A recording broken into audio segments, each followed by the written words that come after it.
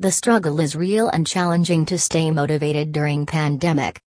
Many people struggle with finding motivation. You may struggle to get the dishes washed, have laundry piling up, or have a ridiculous amount of work that has yet to be completed.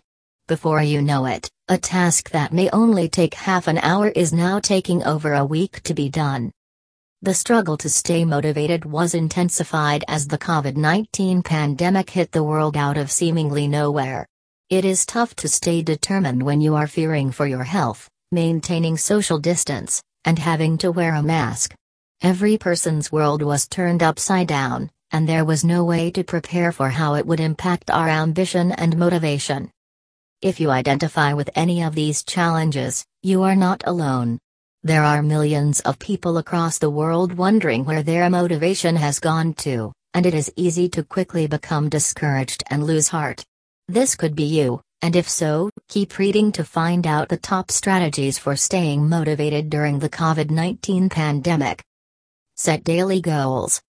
Before the pandemic began, you may have prided yourself in being a hard worker and completing all your work in a timely manner. Now, you may have been struggling to be the person you once were. Having a long list of things to do and not being able to cross those things off can quickly become daunting, and make you feel defeated. Because of this, setting goals for yourself that you can cross off each day will help build your confidence and maintain your motivation.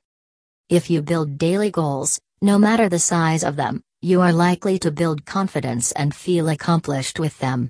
In turn, this creates motivation to keep achieving your goals and anything you have planned for yourself because your brain knows that you are capable of succeeding. Before you know it, you will have accomplished more than you ever thought. You may be used to achieving much more than you are right now, and that is okay. Try not to get too hard on yourself for not meeting every goal you expect yourself to. We are in a pandemic, after all,